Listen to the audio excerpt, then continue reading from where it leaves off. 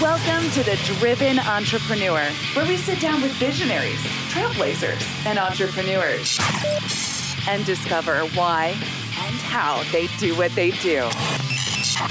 We'll get the backstory, plus plenty of life and business lessons along the way. Here's your host, Matt Browning. Hey, this episode is brought to you by my very own NLP practitioner course. I've been teaching neuro-linguistic programming, or NLP, for nearly 15 years. It is the most powerful tool for communication on the planet, and it can be yours today. For a very limited time, I'm giving away my entire NLP course workbook for free. Go to nlpwithmatt.com. All the patterns, all the tools, and the techniques of NLP in the complete course workbook, the same one that we use to teach our live certification classes, yours free. nlpwithmatt.com. Get it today. Let's get back to the show. Hey, welcome back to The Driven Entrepreneur. It's Matt Browning, and I am here. Another week has gone by, and another week has come back in, and you are, of course, still at it. You're still grinding. You're still making things happen. I'm doing my best to do that here, and that's what we come every single week for that reason. Now, this week, I want to have a kind of interesting conversation. And, I think this word for a while in 2020 was overused with pivoting. But this week is really a friend of mine that's in the podcast and radio world and speaking world. And we've connected on all these things for the better part of a year or two now, has finally made it on the show. And I'm talking about none other than Mr. Thom Singer. Now, Thom Singer is not just a certified speaking professional. He's the guy that has been a hired keynote and paid speaker, which is the holy grail of the speaking world that so many people want to do and aren't able to as a business. He's done that nearly 1,000 different audiences. He's also been a master of ceremonies at many different major prestigious conferences. Some call him the conference catalyst because he creates the atmosphere. He doesn't just speak. He's about so much more than that. He also runs a phenomenal podcast. He did one called Cool Things Entrepreneurs Do, and I want to talk about how that started.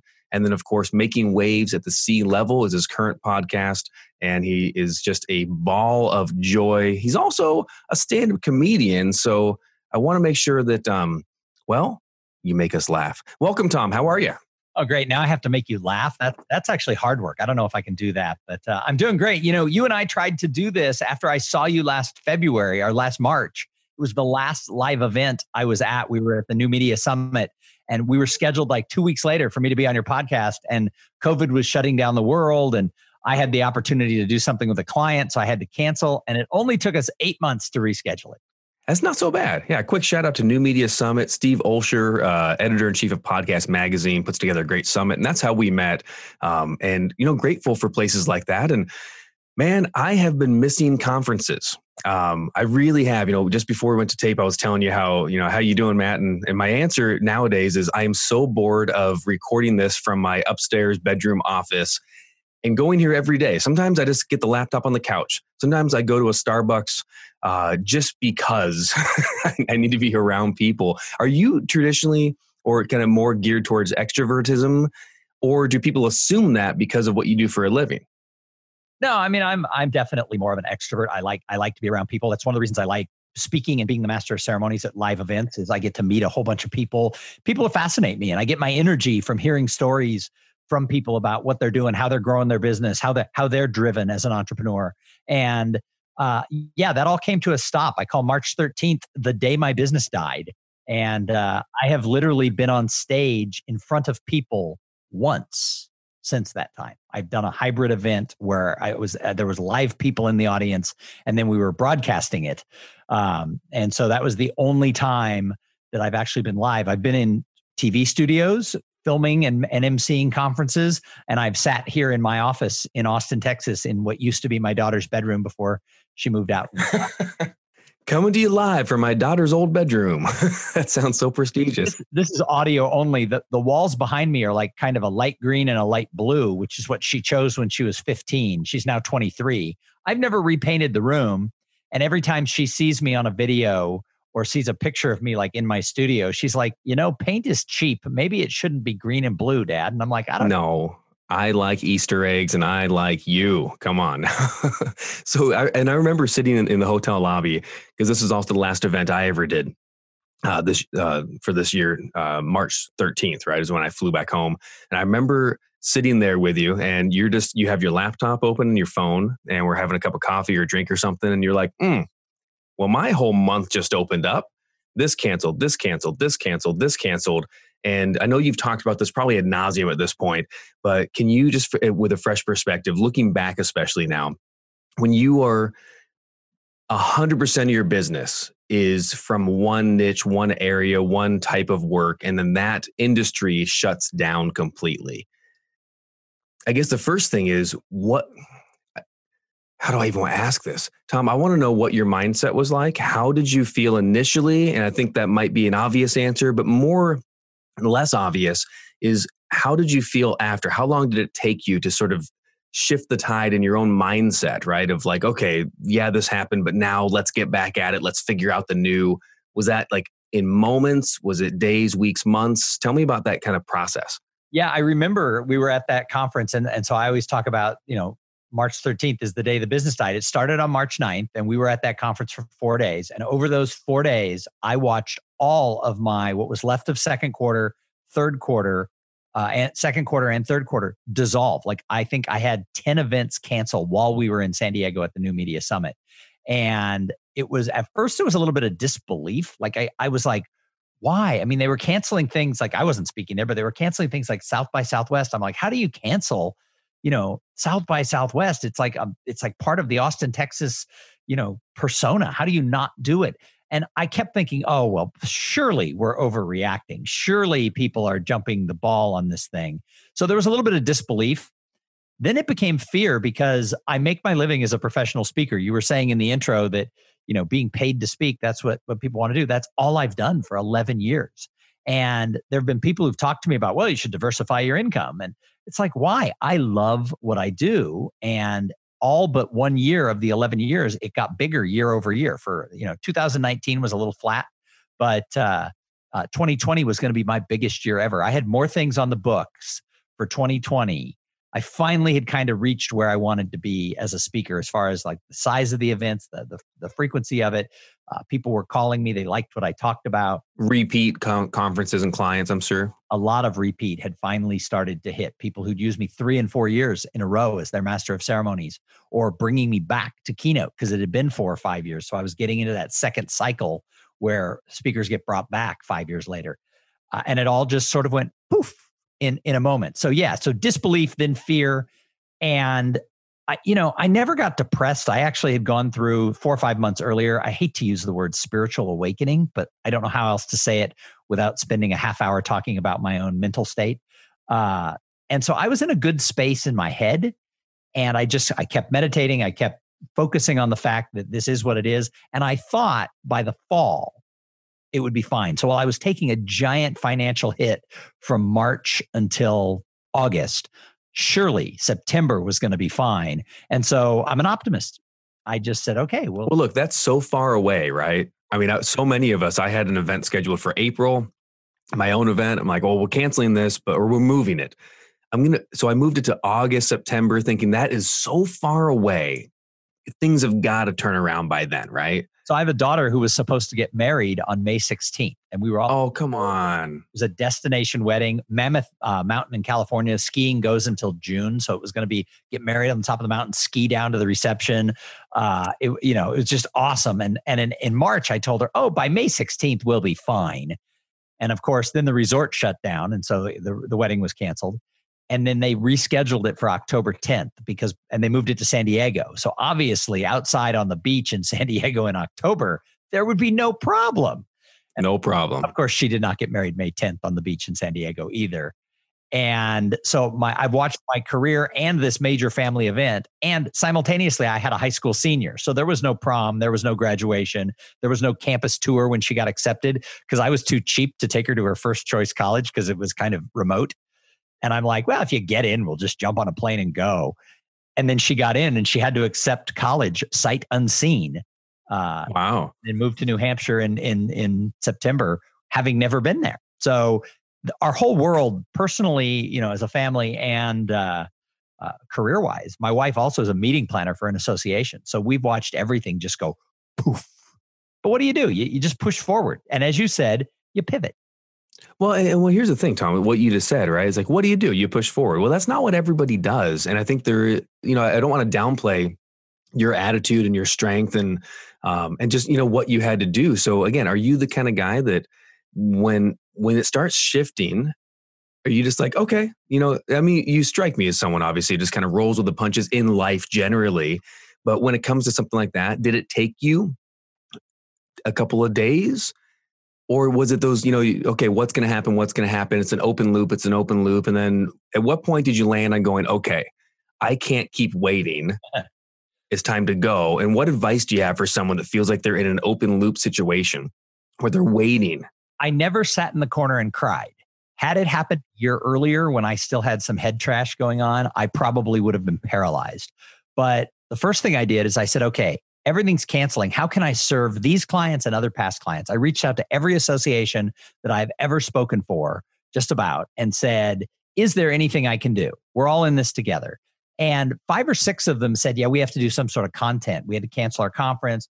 And I wrote a thing called How to Social Tighten While Social Distancing. So I wrote a training program for organizations, law firms, banks, associations, just to talk to people about how do you reach out and stay in touch during this time. So starting April 1st, I started doing this. Oftentimes for free, hire me when the thing comes back if they had no budget. Oftentimes for a low fee. And you stitch together enough low fees and you made a mortgage payment. So, for a couple of months. So I just kept doing little things and that hasn't stopped. But the smartest thing I did is middle of April, I decided I'm not smart enough to solve this global pandemic. So I need to talk to smart people. So I made a personal commitment that every day I was going to have 5 days a week, Monday through Friday, a call with someone I think is smart, either a speaker, someone in the meeting planning business, someone in the association world, in the corporate world, or just somebody who I know, usually people I already knew. And I would just touch base with them, see how they were doing, talk about my situation was worse unless you owned a restaurant. And the flip of that was at the end of the conversation, I said, look, I'm trying to talk to someone smart every day. What do you think I should or could do? And the honesty of this, and I still do this at least 3 days a week, most people have no answer for me. Some people have an answer that doesn't do me any good. I've already thought of it, or it doesn't work, or they don't really understand. But since April, about 4 or 5 people have given me ideas that I have put into play that have actually led to me making money or doing something new. And one of them was a former client, a company I had spoken at their partner meeting. He said, why don't you come to work for me? And it's an executive search firm who works with big companies looking to hire CEOs, CFOs, CIOs, basically director level and higher positions. It's an international firm. It's called Stanton Chase. It's one of the premier executive search firms that does retained search at the highest levels in corporations, associations. And it's a good business for me. It's a people business. You get to talk to a lot of people. It's a networking business. And so in July, I joined Stanton Chase, and I'm still speaking. I still have my speaking business, but there's not a lot of work. So I'm doing both. So that was sort of my pivot. And I will work for Stanton Chase, the best company I've ever worked for. Even if I do it half time, I'll work for them when the speaking business comes back because I like the company and they're giving me this opportunity to learn so much. Can you kind of talk to me about the qualifications for something different? Yeah, I've gone down this road myself, thinking for over the years, and especially over this last year.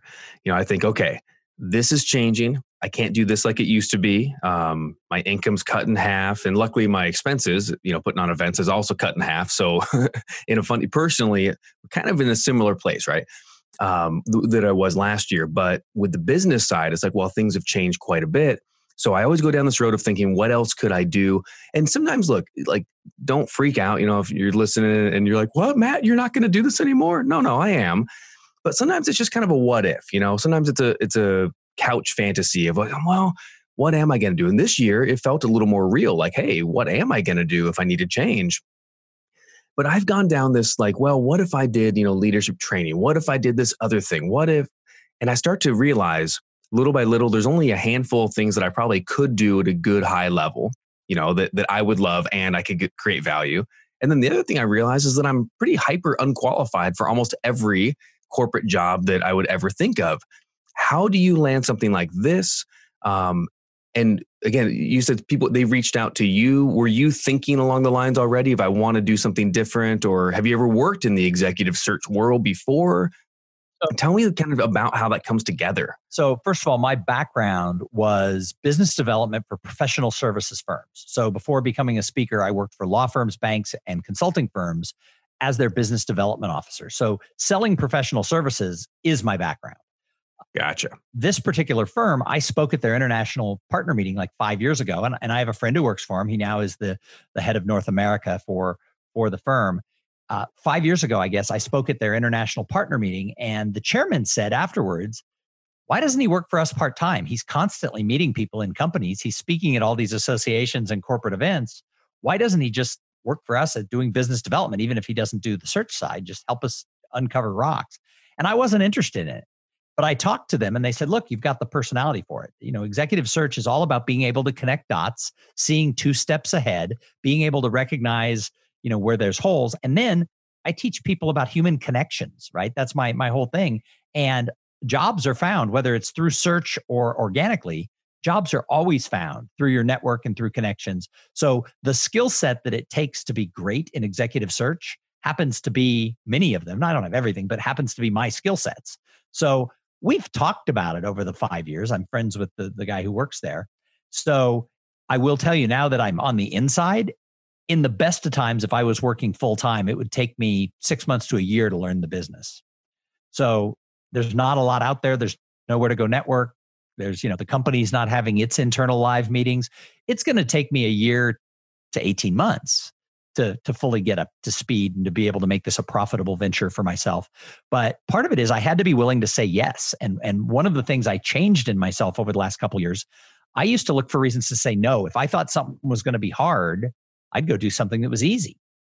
And I had learned this lesson last year that maybe I have to start saying yes, and maybe I have to try some new things. So that philosophy of being willing to take the risk, if I don't succeed at it, so what? I spent 2 years working for, a year working for a great company, met some awesome people. But the odds are that I'm going to be able to piece it all together. So part of it is having that mental attitude that somebody's going to succeed as an executive search consultant. Why not me? And my background and my skills line up. So again, if this had happened a year ago, I would have been too scared. What if I fail? What would people say? Well, in the current pandemic, people are going to say, wow, look at him. He tried something, bully for him. And there's something about that too. When you have nothing to lose, quote unquote, not that you have nothing to lose, but you know what I mean? Yeah. A year ago, you'd be comparing like, well, I have this thriving speaking business that's at the top of the game and having the best year yet. Should I throw all that away, or should I shelf that to try this new thing? And now, one of the blessings I think that's really coming out of the year is, well, if what I was doing is basically gone or mostly gone or changed anyway, what the heck? Why not, embrace the freedom of it? Have you been embracing the freedom of choice? Well, I mean, as far as like this pivot to joining Stanton Chase has been concerned, I've embraced the bejeebus out of it. And they've been very good because they know I'm not ready to walk away from my speaking business and walk away from my podcast. And I actually am the paid host of another podcast, which has been a blessing because I've been doing that for 2 years. So it doesn't pay me very much, but there's been a steady piece of income every month from that gig. So I'm not willing to change all that. So I had to strike a deal where I could work in all of these things. And that's one of the reasons I changed the name of my podcast from Cool Things Entrepreneurs Do to Making Waves at Sea Level, is I wanted to get all the areas of my life in the same area. And that is, I work, and even as a speaker, it's often the CEO who makes the decision that we want Thom to come speak at the company. I want everything to be focused on that C-suite people. That's where I want to build my network moving forward, because it fits into all sort of 2-3 areas of my life. And what's great about the pandemic, in the past, they'd say, well, how can you have a job and have a speaking career? In the pandemic, people are like, wow, that's very creative. Good for you that you were able to stitch it together. So I think everything is on the table for everyone right now, and no one's going to judge you if you succeed or fail. Right. Kind of the perfect time to try something new, the perfect time to just go for it, because what's the worst that'll happen? You're in the same boat you were a month ago, right? Right. Like if this whole thing didn't work out, you go, well, I worked a little bit at it and I'm still only speaking as much as I was anyway. And if I'm great at it, I can still speak on the side. Even if I decide to work more in the search world, I can always do my speaking because it's totally flexible. I can say yes or no to clients. So you can actually be a little more choosy too. Let's just say things start picking back up and the events are coming again and you're loving what you're doing now. You could easily say, well, what does my new speaking career look like? It doesn't have to look like what it used to. It can be a different business plan where you take 20% of the gigs available, but they're the top 20 that you actually enjoy, want, and thrive. Making waves at the C level. I always loved your podcast, the cool things entrepreneurs do. I think I was on that once, and I'm an entrepreneur, and I don't know if I do cool things, but You do cool, totally cool. I do cool things, but I don't know if I'm a cool guy. That's what I was going to say. So I love that show. Do you use your Making Waves at C level podcast primarily because you want to get in the minds of these kind of people? Is it a good networking tool for you? Kind of what's the, like, I guess talk to me about, should people consider maybe doing a podcast, getting on shows? What does it look like? Who do you look for in a guest besides someone, that's at the C level, obviously? So I consider it to be the same show. We had a name change, so I've been doing this for 6 years and over 610 episodes. I do it twice a week. And I would say the show has been the best networking tool I've ever had. And as a speaker, I teach people about human connections. So that's a big statement to say my podcast has been the best networking tool I've ever had. But look, it led me to meeting you. I have some of the best friends I have in 2020 are podcasters I've met over the last 6 years, or some of the guests that I've had on have become my friends or my clients. So yeah, the podcast is a great tool, but it doesn't happen by accident. There's no magic fairy dust in a podcast. You have to be strategic in who are you interviewing? How are you interviewing? How are you sending it out? What are you doing? And I'm a solopreneur. I'm a one-man show. So sometimes I don't get everything done with the podcast that I should to let it be this awesome marketing and networking tool. But even at the level that I'm able to do it, it has opened up more doors than for my speaking career and now in this new career that I'm in, but even just on a personal level than I ever could have imagined. So yes. And do you foresee continuing doing this as long as, like, till you die, or just until the next wave comes to something different? I mean, 6 years and over 600 episodes, that's a big deal, man. And most people with any kind of a radio show, television show, podcast can't tout that. And to be able to pivot into the new space you're in and to continue in that space is a huge deal. So I guess, first, congratulations. And do you just foresee you love it? You're going to keep doing it? So I do like it, and I will continue to do it in some format. I also host the show called the Digital Enterprise Society podcast that I've been hosting coming up on 2 years. I'm the paid host for that. They were fans of my show. They were a client. I'd spoken at their conference, and they put their podcast together and they said, can you help us do this? And I ended up becoming the co-host. And I also host a show called the Webinar Talk Show, which is a video kind of podcast, I guess. It's an interview show that lives on Facebook. And it also has a webinartalkshow.com is its page. And it's an interview show because when we pivoted to this world of virtual meetings, most of them suck. And one of my friends and I had started hosting hybrid events 6 years ago. And we knew the at-home audience had different needs than an audience in a ballroom. And part of it is you got to relate to them. So a talking head over PowerPoint is not the way people want to take their stuff over the computer. And yet most conferences are just hiring a speaker to talk. So we created this interview show that's kind of like Kelly and Ryan in the morning. And we're using that as a tool to show off how we can interview as part of your conference. And so when you talk hybrid, and this is an interesting concept, I think as we kind of wind down here, I want to talk about this as an example. So there's if what you said, talking heads, of webinars and if PowerPoints and if regular Zoom meetings, if that really was going to be the quote unquote future, live meetings would have died a long time ago because we had the technology and we're ready. And that's all the same thing you did. Just as one person on Facebook says, oh, everything's going to be digital, then you have 1,000 people showing up in a ballroom and getting on flights and wanting to be together. So I do believe that people always want to be together at some point. I love to your point. I want to plug that again. Social tightening while social distancing. I think that's absolutely brilliant. Probably the best thing that you've ever said to me. From your lips to God's ears. So I'm still waiting for it. I'm waiting for the New York Times to call, but I've been talking about this since March. Yeah, so. they're coming. They're coming. Yeah. And Oprah, doesn't she do things still? Something like that.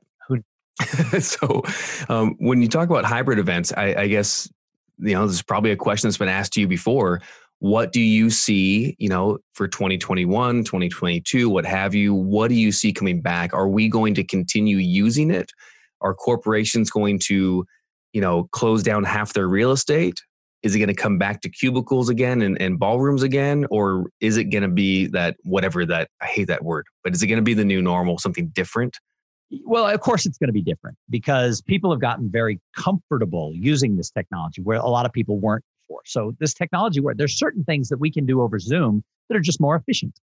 However, people like to be around people. Even introverts want to be there.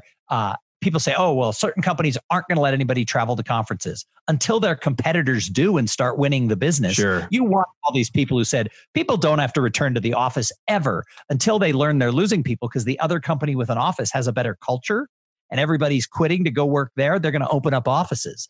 So there will be differences, but it's not going to be a blanket magic wand. And as far as conferences are concerned, the word for 2021 and maybe 2022 is hybrid.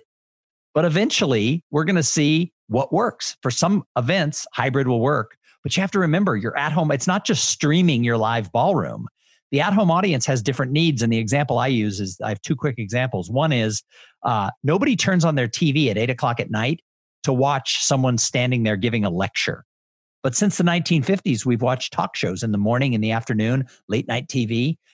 So the interview format that I tout with the webinar talk show stuff, the interview format is not yet been embraced by most of these webinars and conferences, but I think it's how you're going to engage that at-home audience more. So you're planning two events if you're doing a hybrid because it's like the other example, professional sports. If you own the Kansas City Chiefs, you plan stuff that's going to happen in your arena. That's different than what you're planning for the home people who are watching it on TV. Correct. Entirely different audiences. And the people at the Chiefs, there's people who work on TV, and there's people who work on what happens in the stadium, and conferences are going to have to learn that. And you have two different revenue streams too, almost two different businesses, right? You have live ticket sales and you have the gate and you have merch and you have food. And then all of a sudden you have TV, commercial, sponsorship, pay-per-views if it's boxing, what have you. The teams didn't want TV, right? Because they wanted people to come to the stadium. If we broadcast it, nobody will come. Well, it turned out they're making more money from TV revenue than they do in the stadium. So you go back 40 years, people are like, we can't broadcast the sports team because nobody will ever come to the stadium. Yes, they will. Well, it turns out that you can use TV as a promotion tool, right? Now that the more they like that. So when you're talking hybrids and interview format, are we talking like, I'm imagining maybe a small studio, maybe a green screen, maybe not. And me and you were in there. Hey, I'm sitting in a set. I'm talking, I'm on stage. My guest comes on and we're teaching, having a conversation, and it's for the people. Maybe you got your iPad with, all the comments and all the things and you interact. Like, is that kind of what you're talking about, or is hybrid different? No. Explain that a little more if you would. So my co-host for this webinar talk show, we originally called it the Conference Talk Show, and we started it 6 years ago. And we would go to a live event. We would have a studio. They would broadcast the speaker who was on the main stage. And then as soon as that speaker was over and everybody went to coffee in the live ballroom, everybody was in the lobby having coffee.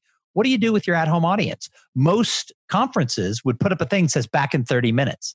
Right, go pee. Yeah, what we did is that's when our cameras would go on and the speaker would come and he'd sit with us and we'd be like, hey, Matt, you just delivered a great keynote. Yeah, we have this at-home audience. We have 1,000 people watching at home. What did you not have time in the 45-minute keynote to share that you'd like specially just to give the at-home audience? And then you could go a little bit deeper about how to be a driven entrepreneur and what the Firebox is all about. You could talk about your stuff. And the at-home audience feels they're getting something they didn't get. And at the same time, we would interview like people like walking by. We'd be like, hey, come here. Want to be on camera? They'd sit down and we go, what's the best part about being here in person? So we would sell the people at home a little bit of FOMO. We'd give them some extras with the extra interviews. Then we'd interview the attendees and we'd get them thinking, well, I have to be there next year. And so the clients that we worked with, and from other research that's been done, people who did good hybrid events, the next year got more people to come to their event. So it's already proven that it works, but you can't, the mistake is, well, we'll save money and not have a host for the hybrid, for the at-home audience. It's like, nope, got to have its own host, got to have its own feel, and you've got to get them engaged. And it's a broadcast, so you can't engage them the same way you do in the ballroom. That's why interviews are so good, because you're asking questions, people are listening, they don't know what the answer is, they know it's a little bit on the fly. It's more exciting than a PowerPoint guy just talking for an hour. Man, I'm loving it. And now you got me. I got to be honest. You got me thinking I can't be so lazy this year, because I've been embracing. If I'm really honest, I've been embracing some of the change and some of the easier schedule. And I'm not. We're not doing the live event, so I'm not shuffling around equipment, and we're not doing all the things we used to do. And now I can just sit in my house. But maybe I need to start looking at least a studio, doing something a little bigger than Zooming at home. Dude, I love it. I'm excited to see you in a bunch more hybrid events and eventually live events as well. Remember, check out Making Waves at the C-Suite with Thom Singer. As Thom, put the H in Thom. You'll remember him forever. Thom, how do we stay connected with you, and any last things you want us to know? You can find me at thomsinger.com. That's THOMSINGER.com. That links to my podcast. That links to all my speaking stuff. But I think the only thing we want to know is that, this, we're going to get through this. I'm not an expert on pandemics, but I know one thing is true. And that is every global pandemic for the last 2,000 years has ended. And they usually last a couple of years, and then they figure themselves out. Vaccine or no vaccine, we're going to get to the other side of this pandemic. And you have to be ready to get back out into the world. That's why, we mentioned social tightening while social distancing.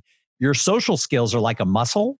If you don't work them out, they're going to atrophy, and you don't want to be awkward at your first Chamber of Commerce meeting. So find ways to stay in touch with people now.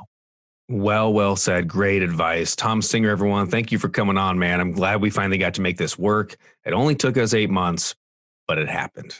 Thank you, Matt. Thanks, man. Hey, guys, that's the show this week. Matt, really enjoyed the interview with Thom Singer. Great guy. Make sure you follow him at Thom Singer, THOMSINGER.com, and follow him, Thom Singer, at social media, Twitter, Instagram. He's all over the place. And hey, if you are doing events or you go to events, make sure you pass along his info. Phenomenal master of ceremonies, phenomenal keynote speaker, and obviously mixed virtual event host as well. So all that and more with Thom Singer. Hey, get out there as you always do. Social tighten while you social distance. Love that. That's the advice this week. And I'll see you next week with another Driven Entrepreneur. Bye-bye.